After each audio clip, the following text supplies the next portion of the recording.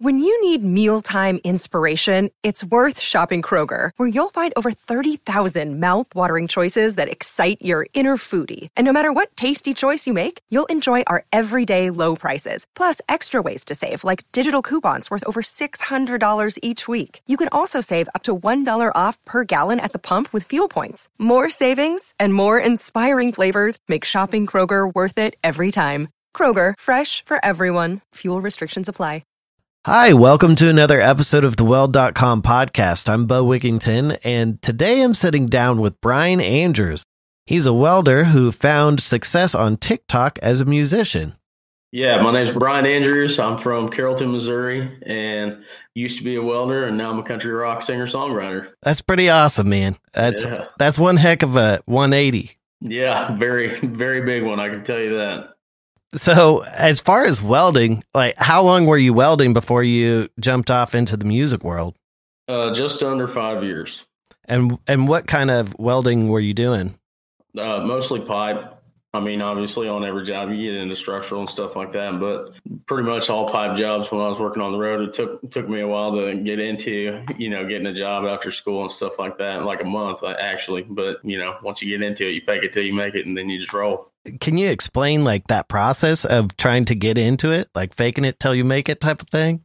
For me, it was, I didn't have any construction experience at all, just being a 20-year-old kid, and then I went to welding school and it was cool. And you think, you get there and I'd never struck an arc before. I didn't even know what a stinger was, and got there and got through school and everything. And it's a real good program at Missouri Welding Institute. But it's kind of, you get like a little arrogant, I would say, just because like you're surrounded by people who are almost, pretty much at the same level as you are. And then you get on the road and you're like, yeah, I can weld. I've passed 4 or 5 tests here at school and stuff like that. And you get on the road and it's a real different ball game because, you're thrown up into position welds, and construction companies are all about production. They don't give a shit what it looks like as long as that fucker will shoot. You know what I mean? So, yeah. And I think at first when you're super green, especially for me, like, getting into the whole, it sounds stupid and silly, but like just getting into like being surrounded by heights all the time or, being surrounded by like, just shit that's way bigger than you, and working with a bunch of other guys trying to actually build something that's very big, stuff like that. It's just a little intimidating at first. And you start to feel like, well, at least for me, I was like, dude, I don't even know if I'm cut out for construction. On my very first job I had was a 2-week shutdown. And I was like, dude, I don't know if I'm ready for this. And then I went to a new construction job with the same company and kind of got in with the QC there. The weld boss, he was pretty cool. He was good to me and knew I was real green. So he was kind of working with me, gave me some easy welds, and my foreman was pretty good about giving me some pretty easy welds at first. And didn't even have to take my production shots until like 4 months onto that job. And then by that time, you've been welding pretty much every day. So you're not slick or anything, but you're confident into it. I think the best thing to do is, let yourself be humble when you get on the road and stuff like that, and let yourself be able to learn. Because if you look around at all these guys, I was working with one of my best friends and he had already been on the road for like, not that many, but a couple years. And he was, much better at welding than I was and had been around it. And you just need to keep your head down and listen to what them older guys have to say and try to take as much notes as you can and try to learn as much as you can. And you'll be all right.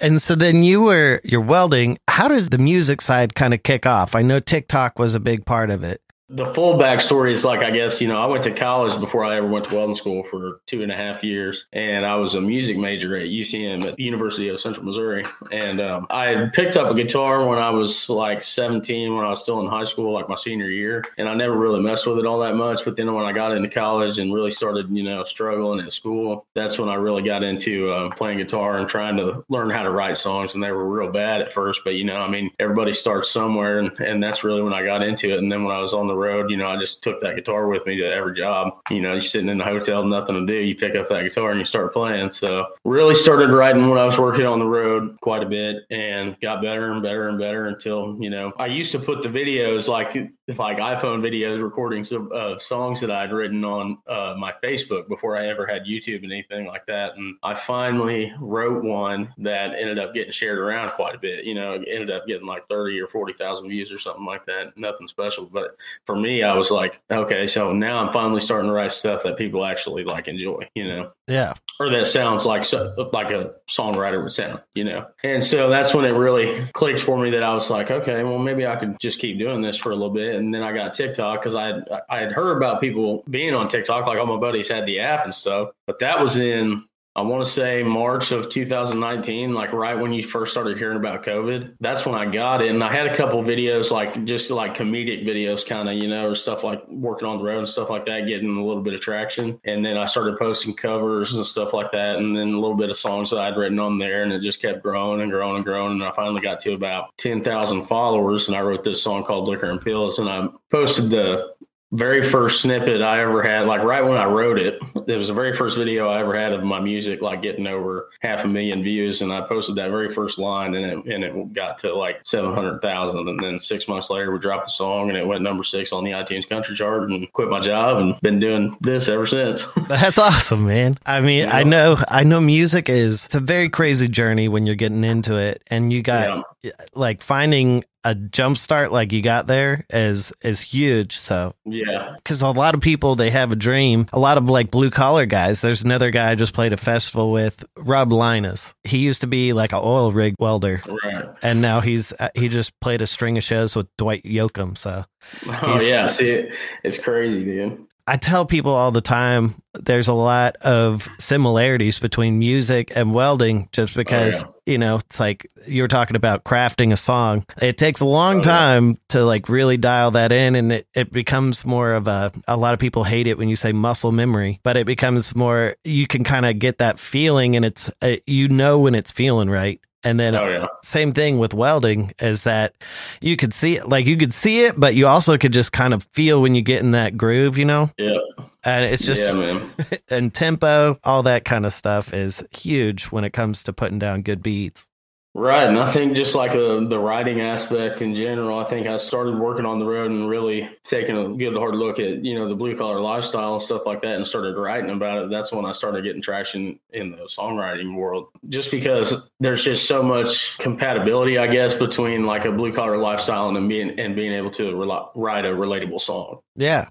I think that's a big thing. You were saying you were on the road a lot when you were welding, and now you're on the road a lot playing. You know, it's like, it's a catch-22. But I mean, it's like, dude, for me, when I was working on the road, like personally, I didn't hate it all that much. You know, I mean, there were times when I was like, I'd rather be home, you know, drinking beer with my buddies on the lake or something like that. But there were a lot of times where I was like, dude, I get to see so much shit that I, regardless, never would have saw, you know what I mean? And the thing that I really saw outside, from an outside perspective, was guys who had families and stuff that were working on the road, and like seeing how tough it was for them to, you know, be out there and make sacrifices that most people just don't see, you know what I mean? So for me, it was a good experience. And there were times, like I said, where I wanted to be home, and it was real shitty watching like my best friend, you know, leave his family all the time and stuff like that. But I didn't want to imagine being able to be in their shoes and like having to leave something behind every time I got behind the wheel of the pickup to go to a job, you know? And so that's why I kind of started writing about that stuff, because I think it's important to like, and I posted a lot of videos about songs that I've written about the road, and people are like, well, why don't you just get another job? And it's just definitely not that easy. You know? And like, if it's kind of like, if you know, type of thing. Like if you're in that lifestyle, you know what I'm talking about. And I think it's a very like, there's a huge audience for it, because there's a lot of people, like, even if you don't work on the road, you know somebody who does, probably. You know, or you've been in a family where somebody's been working on the road, like one of your parents or something, whatever. I don't know. It's just kind of one of them things that I thought would really not like blow up, but just be like good material for. Will resonate with a lot of people. Yeah. That's like a huge thing about, like, a lot of people are like, man, how do you write songs? It's just like, okay, these are the things that I feel in life, so I'm going to put it to a tune, and that's how I write songs, you know? Yeah, absolutely, man. How many hours were you working a week when you were welding? It just depended, what company I was working for. There was one company that I really liked up in Chicago, and we worked most of the time. If we were doing like a big job, it was, 712s or 610s, 612, something like that. But there was another company that I also ran with quite a bit that was like pretty much one of those companies that you call when you're like, yeah, I don't really have anywhere else to go. It's not like the worst paying, but it's not like the best paying. And they've always got work, one of them companies. And we used to run with them quite a bit. And they mostly did 510s or like 512s or 510s and an 8, something like that, so you got a little bit of time on the weekend stuff, which was nice because like that was the company I really started with, and they were pretty well in the Midwest. So, I mean, it depended like where they were at, but like the first job I was on with them was only 3.5 hours from my house. So on the weekends and stuff, we could come home. But once you started getting into like really wanting to weld and make the good money, and you knew you could go pass some tests and stuff like that, then you're working a lot of hours, because those companies don't pay for, downtime and, casual building. They want that shit done now. So how quickly did you transition over once you hit the charts? The November before I put Liquor and Pills out, I got COVID and I had to miss one of my buddy's weddings. And I was already home and I was like, man, I got a little bit of money in the bank. And that company sent me, instead of going back to the shop, which is where I was at in Minnesota, they sent me to a little job in Nebraska that had like a week left or something like that. They just need a couple hands up there. And so I went up there and got my box there from the shop because I had a buddy working at the shop and they sent him to the same place for the week. And so I was there and came back home and I was supposed to go back to Minnesota. And I was like, man, I'm just not going to go back. Like I was like, I'm just going to drag up. And if I have to go back to work, then I'll go back in a month or two or something like that. And then we dropped Liquor and Pills and it went off. And I was like, yeah, I ain't going back to work. So it was kind of like mentally, I quit my job just because, how the blue collar life is. We drag up everywhere we go. So yeah, you never know if you're off or on, but there were times, especially like right when Liquor and Pills started popping off, I was like, yeah, I'm not going to have to work again. And then there were times like, man, maybe I should go back to work, So just because like I only had that one song out and it was doing well, but it wasn't enough to like, I mean, it was, but I wasn't making as much money as I was making on the road. So I was pretty pissed about it. And I was like, whatever. So I started working for this company in St. Joe, Missouri, which is only like an hour and a half away. And I made it a week there. And I was like, I can't do it. And I have to make this work, and that right there, I was like, music's got to happen. So just made it happen. That's awesome. Yeah. And so you're playing around a bunch. What has been your favorite show so far? Honestly, it was only like a 3-song set at a music festival in Trenton. It was like an hour from my house, and they asked me to come play because I was big on TikTok at the time. I just hit like 1 million followers or something like that. And there were some other guys from like other influencers that were going to be there that they got to help sell tickets and stuff like that. So I went there and opened for Morgan Evans and Granger Smith on kind of like it was like a festival lineup type thing. And there was a lot of people there. And it was just like that kind of energy is unmatched, I mean, especially when like I was so close to home, everybody knew the words to my songs and stuff like that, It was pretty surreal. That was a moment right there. Another moment where I was like, yeah, this is definitely what I want to do. That's awesome, man. You were telling me you're about to start working on a new album, a cover album. Yep. What's inspiring that? Like before I get to releasing like a big album of my own original music and stuff like that, I just wanted to take some of the songs that I really loved, when I first got into music and that I really first started learning, how to shape songs myself and songs that I just really like, I wish I could listen to for the first time again, songs like that. And really just wanted to go forward with that and put something out that was kind of like something that people had already known, but that was kind of more my style. So it's just an acoustic album. It's nothing special, but, it was fun to do. And so, to me, it's almost like people, especially in like the music industry label world, like people are so bent out of shape about like what to put out, when you can put it out, stuff like that. And it's like, you just do what you want, just put out whatever. Like on YouTube, what are you focusing on there?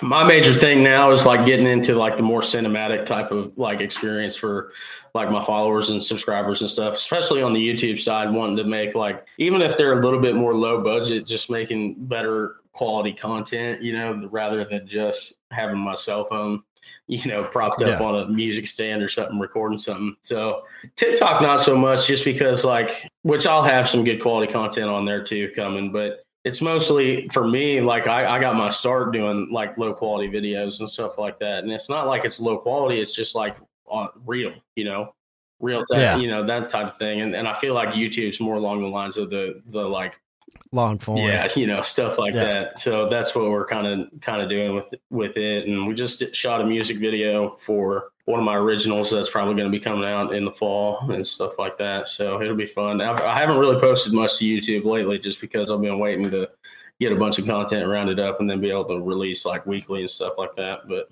I feel like when you get into the social media world, especially as a welder, you know, it's like it's very interesting. You know, it's like you can't just like kind of throw stuff up. It's much better like batching stuff, you know. It's like get a bunch of content and then set a schedule. I feel like a lot of people get overwhelmed with that, and I feel like new welders that want to like break out on Instagram or TikTok and everything like that, it's super easy to get overwhelmed being like, oh, I haven't posted yet today. I gotta figure something out to post. Instead, if you like just kind of think it out and plan it out and build up a library stuff, like that's smart, man. Yeah, I think that's like the major thing. Like, I don't know, I feel like TikTok is more of the like casual platform, but like stuff for YouTube, it's okay to like take a break and create a bunch of content and then be able to, you know, have it consistently put out so you don't have to worry about it so much then, and just prepare yourself basically and build like a content brand. And even for TikTok, it's like that too. Like there's some, like when I have songs to release and stuff like that, I'll come up with ideas and I'll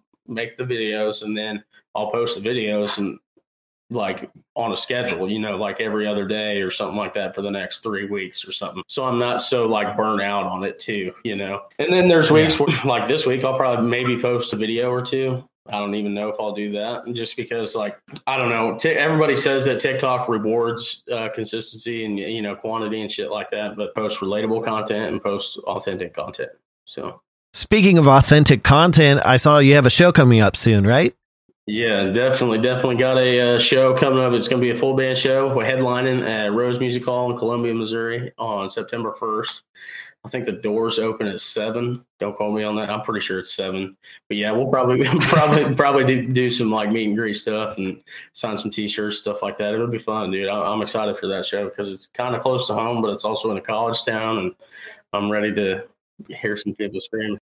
Oh, that's awesome, man. Well, I've really enjoyed this chat and can't wait to listen to this new album you talked about. And yeah, if you're in the area, check out Rose Music Hall. Yeah, in Columbia. Yep. Well, awesome, man. I appreciate it, man. I appreciate you guys having me on. This is a great time for sure. Thanks for tuning in to another episode of the Weld.com podcast. I'm Bo Wigington. Make sure you head on over to Weld.com and check out their new Weld app and get connected to welders all over the world. Until next time, we'll see you out there.